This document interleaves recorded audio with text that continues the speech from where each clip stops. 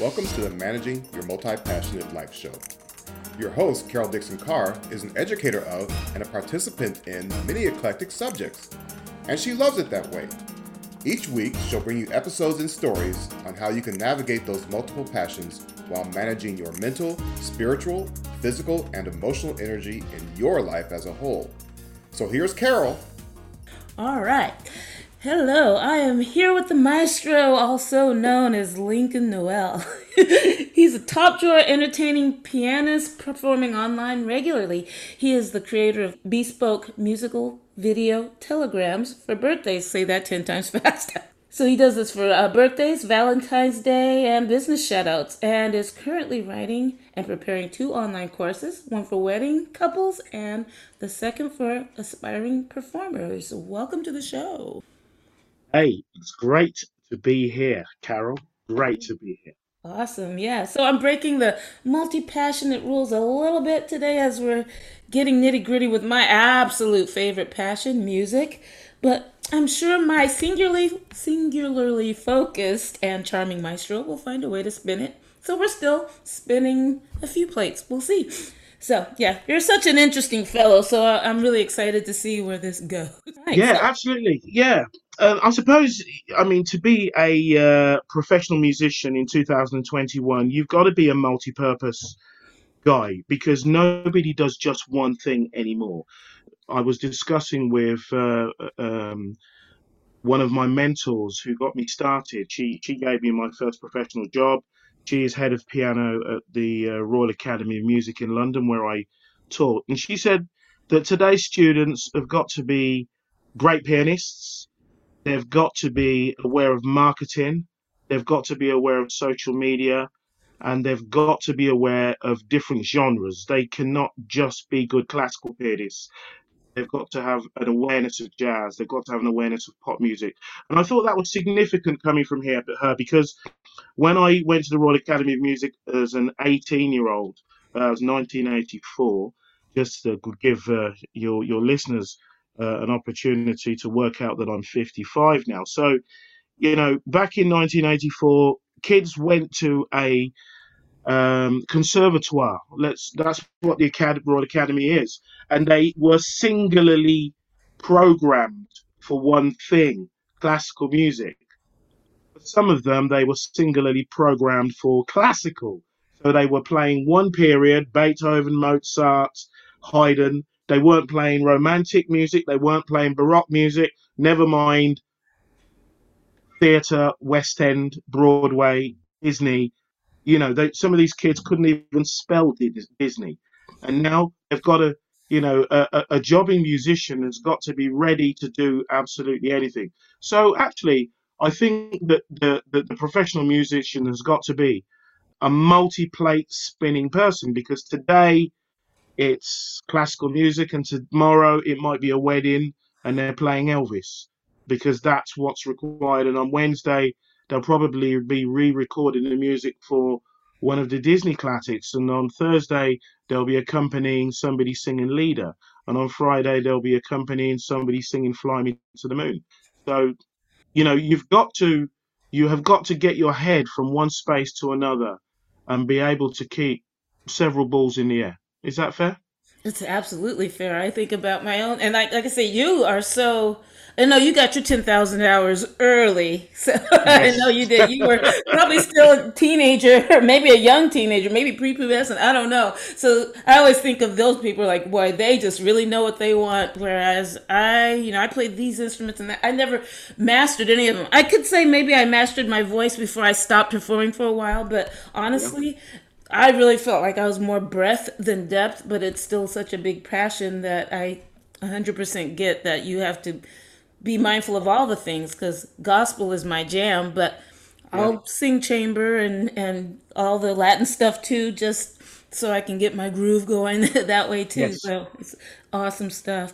Yeah, so why don't we rewind a little bit back and just talk about how you just really became interested in the music realm or piano, because we know because my husband got a birthday telegram from you, my mom got a birthday telegram from you, they were both just like, and they're both people who don't cry, neither of them do, but Yeah, they were so moved. It was amazing. I love it how you just knocked it out and sent it. I'm like, that's talented. So you know you can do this in your sleep. It's pretty amazing.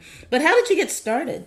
Wow. Okay, so I'll give you for the short version. I was playing the pots and pans in my mum's kitchen when I was a toddler. I had a cousin who was a fantastic pianist, and my mother decided to send me for piano lessons with his teacher, who initially thought I was too young at the age of 4. Here in the UK, in September, we start school in the year that we're going to turn 5. And I, with a Christmas birthday, was 4 in September 1970. I went to my first piano lesson, 2 15-minute lessons a week for a couple of weeks, and my teacher realised that actually I had the capacity to focus for 30 minutes. So I stayed with her for 11 years, and she took me through all the grades. Here in England, we do the Associated Board of the Royal Schools of Music exams, which of course has royal patronage with the Queen and Princess Diana, the late Princess Diana. And I did the 8 grades with Molly Tomlin, and then I got a scholarship to go to London. I live in the middle of the UK, so London's an hour away on the train for my piano lessons from age 16 to 18, and then I entered the Royal Academy of Music for 4 years. And in my fourth year, I was asked to do a show about Paul Robeson. Now, Paul Robeson, of course, is an American. His pianist was black. They needed a black pianist who was classically trained, and London is full of black cats who could play jazz, but they were struggling to find the right type of classically trained pianist. And Joanna, who was an ex-academy student, approached my teacher, who occupied the role that she occupies now as head of piano, and he said, "Lincoln is your man." I did a few tests, sight reading tests. I sat and played Old Man River, and that was it. I was sold. She was sold, I should say, and I went straight into the West End, and my professional performing career started in earnest from there. Although I have to rewind and say that at the age of 12, I played my first wedding. I was a church organist. I was a church pianist and then a church organist. So I played my first wedding at the age of 12, 13.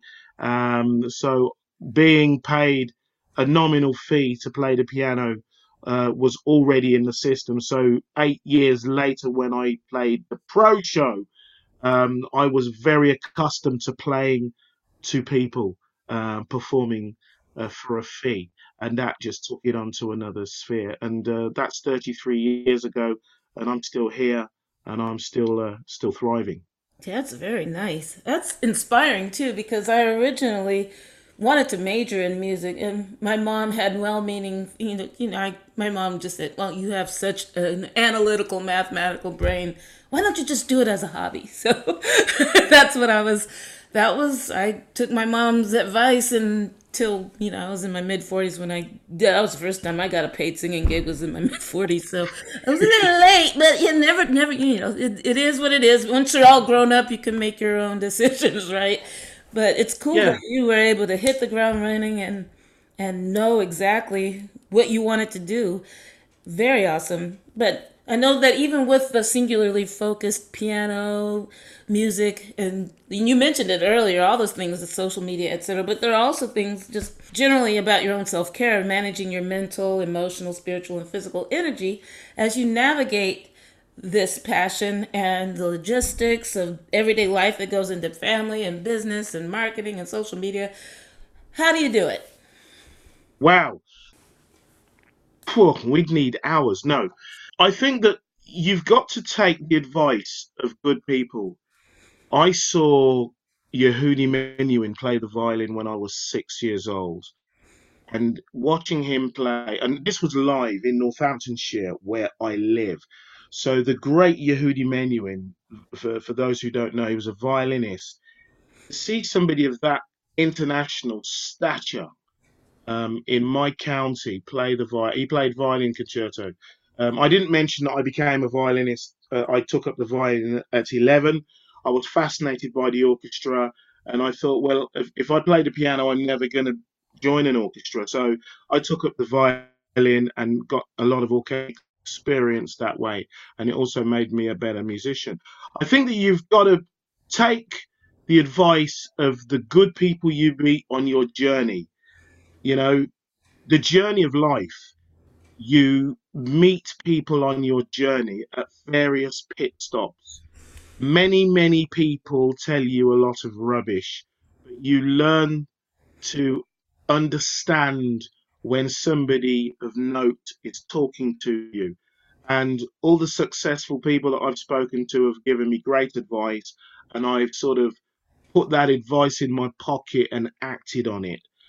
Successful people are busy people. Busy people have got to be organized, and organized people get where they're going quicker than the people who are not.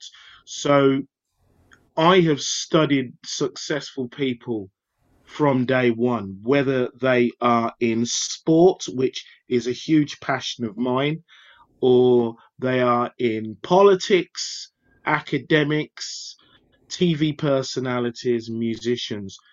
I am inspired by anybody who's out there making a difference, because anybody that's making a difference is having to swim against the tide, and they're having to come up against barriers. You know, I was talking to my wife prior to coming onto this call and talking about opposition, and nobody has an easy path to success. True. And you must accept that there's a challenge. If you don't face the challenges head on, you're going nowhere. I mean, we are both people of color, and of course, racism will play a part in your journey of life.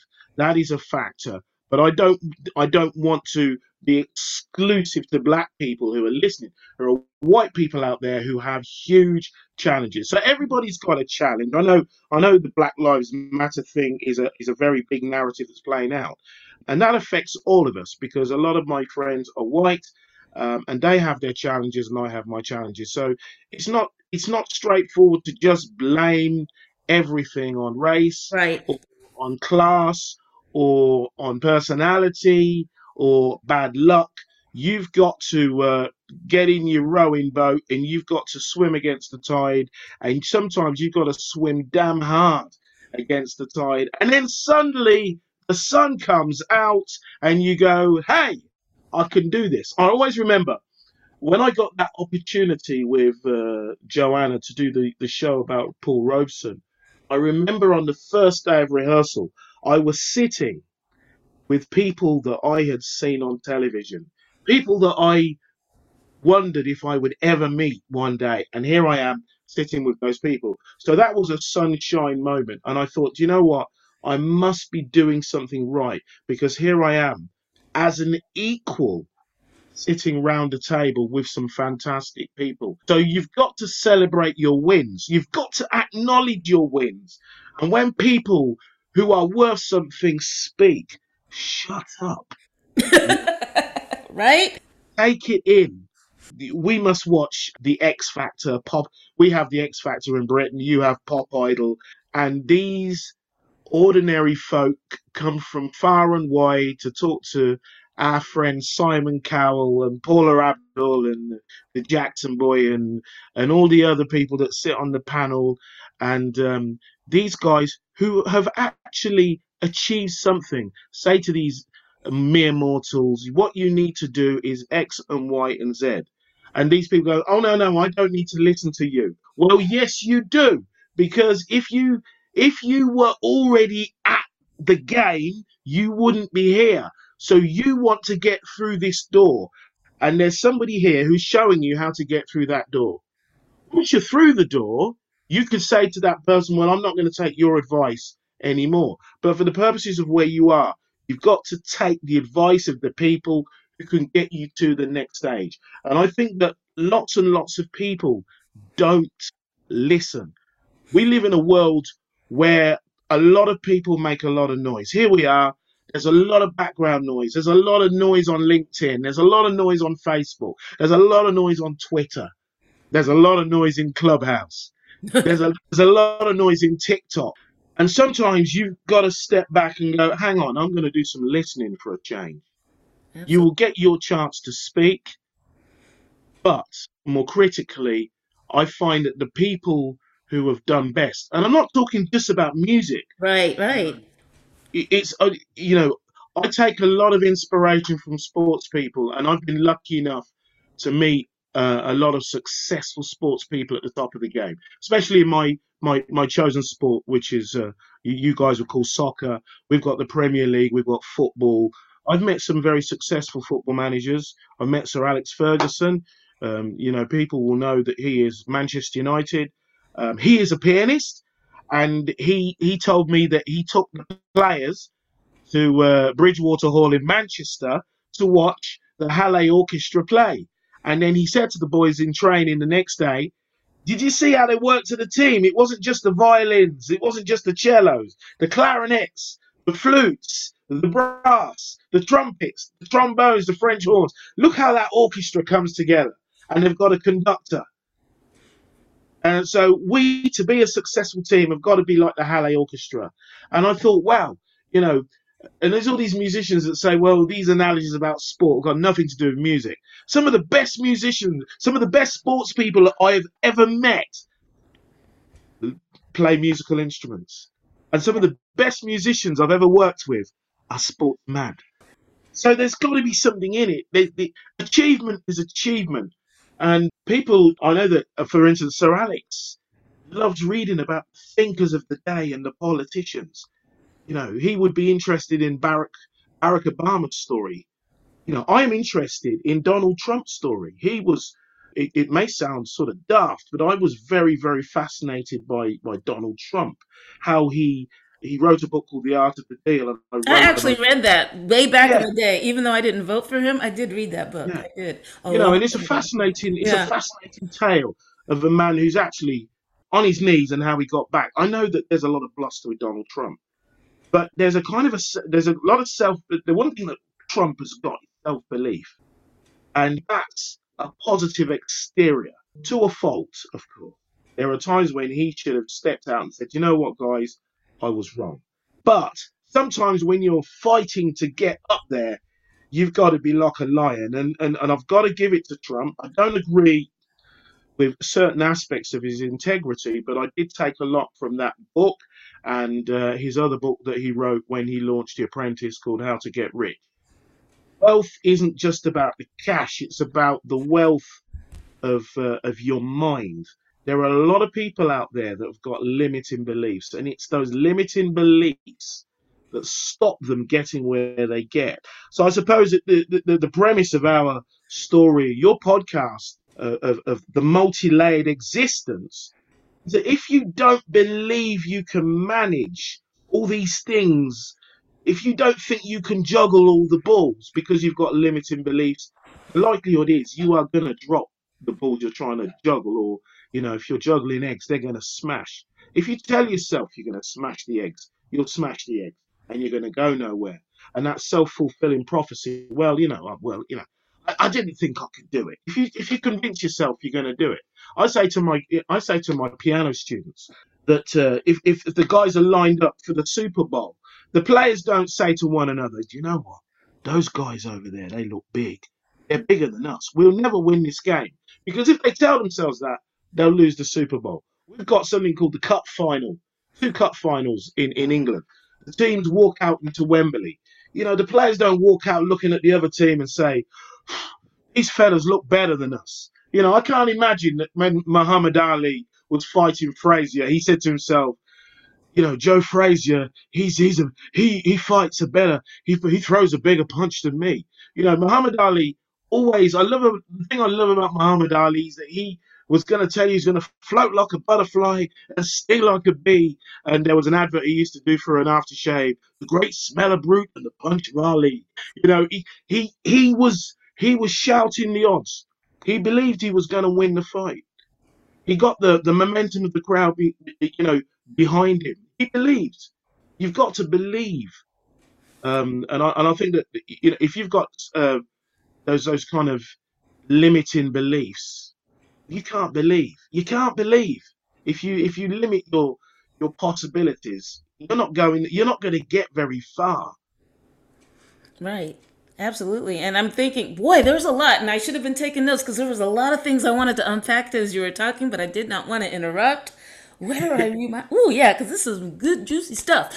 Rewinding back to thinking about not having a chip on your shoulder as we go through this. This is me paraphrasing because, like I Yeah. said, I was taking it in and being present. But because like we said, there are always going to be some level underlying level of, okay, are they discriminating against me, or is it, am I not on the top of my game? And so I think that we tend to work a little harder because of that. I this has been my experience for people who, like you said, you're surrounding yourself with people who can encourage you, and you're watching people who work hard, like sports folks. They work hard, and I love the metaphor of putting the team together, the orchestra metaphor. And I noticed, because I'm also in fitness, I teach things to music, and people usually pass their certification for whatever format. They usually pass it on the first go because they are in tune to the music, that kind of thing. So there are things that you can layer with sports, athleticism, and music. I had somebody who was a karate person who a couple weeks ago, and so it's really nice how you can put all those layers together, and also eating the hay and leaving the sticks, because you you and I have talked about Trump before, and I'm trying to keep this respectful. But I'm trying to keep this respectful. So, but like I said, there are things that I learned from him before all of that, and so so these are the nuggets that I'm taking from what you're saying, and the limiting the beliefs. I think part of the problem with that, and I don't know if you said it or not. I know I was thinking, but a lot of the times that you get stuck in those limiting beliefs because of the people that we associate with, also. And so, if we're mindful of the people we hang out with, I think that is half the battle. Yes. Yeah. So, and I don't know if that's what I don't know if you had said that you had. I know you had a lot of good mentors in your life, and there might have been some naysayers in there. What will you say to people who are in your face about telling you that you? Because there's always something. Because I might where I have a graduate degree in economics, where black women just don't generally do. So I had my own fair share of stuff of people telling me I couldn't do it, and I said, "You're just gonna have to kick me out." Kicking and screaming, I am not gonna go quietly. I don't know if you had any of those encounters where people have said, no, I don't think you can do it. Or were you always just, I got it going on from the beginning? No, I think that I was always told. I mean, neither of us have lived our early lives surrounded by loads and loads and loads and loads of people of our ethnicity. I live in Middle England, and people would always ask me about racism, and I said that yeah, of course, exists, but I've never allowed it to be a factor. I concentrate on the people who are for me, as opposed to the people that are against me. But the further up the chain you go, the more opposition you get. Someone said to me just recently that the more opposition you get, the more successful you're becoming. There will always be people that don't want to see you as a success. So if you're a child and as a child playing the piano, there was very little opposition to me playing the piano. But from the age of 16, when I started to really get serious and people could see that I was getting into the right areas, was when I started to get the opposition. And looking back with hindsight, I realized, a lot of that opposition took me to some very dark places. And I had to get out of those dark places. Now, I had difficulties at music college. I had difficulties in the early part of my professional life. I had self doubt at certain points. And you've got to fight all of that. And a lot of that, you're actually doing fine. You've just got to keep believing. But the fact of the matter is that the further, people in power, people who have powerful position in life, have always said to me, the more significant you become, the more opposition you're going to get. There's one particular gentleman that I played for. who was talking to his friend, and he was asking whether a particular person was tough enough. And I said, "Why did you ask that question?" And he said, "Because to be successful, got to be. Not everyone's gonna love you, and you have to accept that people are gonna hate you. But it's not personal. It's not that they hate you. It's just that they hate the fact that you're successful, and that's a form of jealousy, and Right. also a form of admiration. Right. And you can't see it for that because you just feel the negative vibes that they're creating. But in a backhanded way, they're paying you a compliment. I alluded to the fact that I'm a big football fan, and I watched a lot of lower division football matches as a child, and black players got booed, and in the early 70s, mid to late 70s, I should say. And one of those players I met later on in life, and he scored a significant goal in the ground, and that goal became goal of the season. And the reason lots of people have said who were there said to me the reason why we were booing him is because he was so good.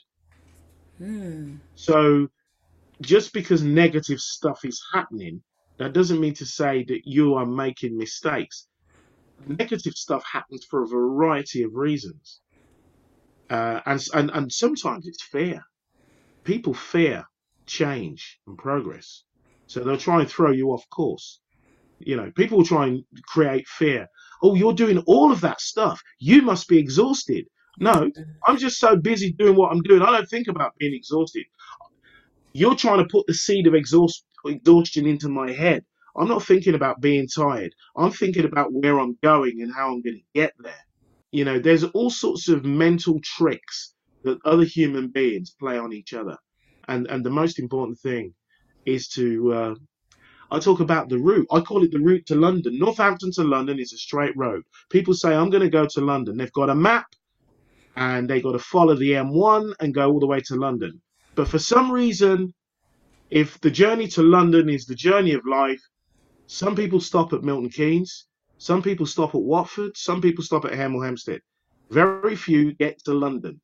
Even though they've got sat nav and they've got the map, and all I have to do is do this and this and this and this, but they can't get it done. You talked about fitness, and I'm a chap that's got to lose a few pounds, and I work out with my trainer Joe. And even though he's in the UK, I know he's going to be listening to this because he really loves to hear what I've got to say. Joe's helping me. Joe's helping me to rediscover the fitness that I had as a child. I was a real keen sportsman. If I had followed my sport, I would have taken that gold medal off. I would have taken 3 medals off. Well, actually, I'd have taken all of Carl Lewis's medals off him. I was a 100-meter sprinter, a 200-meter sprinter. I was a long jumper. I was the anchor man on the relay. And if I'd have been at Los Angeles, Carl Lewis wouldn't have had any gold medals. They would have been calling me Jesse Owens. Lincoln Noel is the new Jesse Owens. Your man in Ben Johnson, I'd have taken Calvin Smith, Ben Johnson, all of them out. But I chose music, so there you go. You had your focus. Yeah, I did all those things you did too. Sorry, I didn't mean to interrupt you, but you mentioned that you did the long jump and the sprinting. I did all that as a youngster too. Yeah. But my goal, especially at my age, because you're just like a year and a half older than I am, I say as long as I'm moving and I'm healthy, I'm cool. I don't need to be skinny. I just need to be healthy, and I need to be mobile. That's my goal in life. That's my goal for the people who come to my classes. But yeah, I love this whole sports metaphor. I hate that I interrupted you, but I wanted to just inject that in there. Sorry. No. As you were, sir. There are a lot of people in England and the States, because I've made a lot of friends in the States in lockdown who are listening to this, or who will have enjoyed the fact that you interrupted me. Don't worry about it. My wife will be at the front of that queue. Shut him down! Shut him down! Wonderful.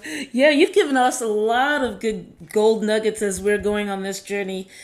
And if there's anything you'd like to add to give the listeners going forward when they're pursuing their dreams, I mean, you've said so much, but if there's any other last words of wisdom, even for people both singularly focused and those who have multiple passions, what else, any other last words of wisdom around that? you can only do what you're doing. So, you know, every day we've got lots and lots of things to fulfill. Concentrate on what you're doing at the time. Concentrate on the person you're dealing with at the time, and celebrate every action and every person, because life is very, very short and people are very, very precious. That has been the mantra that I've always worked by. My dad said to me when I was young that I would play for kings and queens. I have played for the Queen of England, and I'm very proud of that fact more than once. But everybody that I play for is royal. And Nice. that's everybody that I play for is royal. I'm going to be having a conversation after this with a girl whose wedding I'm going to play for. And I'm going to tell her, as I say to all my girls and boys, that she is going to be the queen of the day when I'm playing. And I want her to feel so special that she feels royal. I don't treat anybody better than anybody else. So if I'm playing for people that are at government level, I haven't played for Prime Minister Johnson, but I've met his father. If I'm dealing with those people, they're important. If I'm dealing with the royal family, they're important. If I'm talking to Bob or Tina or Tamara or Tammy or Toby or Chuck, when I am working with them, are my royal family. They are my royal people. And look after the small details. The big stuff will take care of itself as long as you look after the details. Good stuff. Real good stuff. So, how can people get a hold of you? I have to get a hold of all this stuff so I can put it in the show notes so people can click some links and then book you. And then they can have a wonderful video telegram like Daryl and I did and my mama. I don't feel so emotional like you did with Daryl and your mother. Lincoln Noel is on Lincoln Noel. The Maestro is in the UK. I am on LinkedIn. I am on Facebook. I am on Twitter, Tinkling Lincoln the Maestro. I am on Instagram, Tinkling Lincoln the Maestro. I am on Clubhouse, Tinkling Lincoln. I am on TikTok, Tinkling Lincoln. Oh, wow. Mr. Gen X on TikTok. Okay. I mean, Tinkling Lincoln, just Google Lincoln Noel or Tinkling Lincoln. Do not put a G on the end of Tinkling. Tinkling Lincoln. And my website is Lincoln Noel, Noel, Noel. Lincoln Noel pianomusic.co.uk is my website. And everything you need to know about me is there. And if you've listened to this podcast and you liked it and you want to tell me, just drop me a message on any of those social media platforms and just say hi and say what you enjoyed. And you can pepper me with questions on there. So that's me. Nice. Cool. Well, thank you for hanging out with me for a bit. I appreciate it. And then I'm going to let you go on about your day, and I'm going to go on about my day as I move on to my next session, from Pilates to economics to spreadsheet to piano. Not your level of piano, but piano nonetheless. Hey, Carol, it doesn't matter. Everybody plays. The most important thing is that people play and people share. And I know that you share with many, many people. So, that's the most important thing. There are people I know who are brilliant, who never share. And I think that is so, so sad. So it doesn't matter where you are. It's the fact that you are contributing to the game of life. And that's the most important. So, no, thanks for having me on. It's been brilliant to hang out with Carol Dixon Carr on the podcast. This has been a real hoot. Thank you so much. Absolutely. It's been a blast. Thank you for listening to Managing Your Multi-Passionate Life with Carol Dixon Carr. If you'd like to continue the conversation on these topics, head on over to the free Managing Your Multi-Passionate Life Facebook group. You can find the link in the show notes along with other resources. And if any of Carol's words resonate with you, feel free to subscribe, leave a review, and share this podcast with someone you think can benefit from it. Until next time,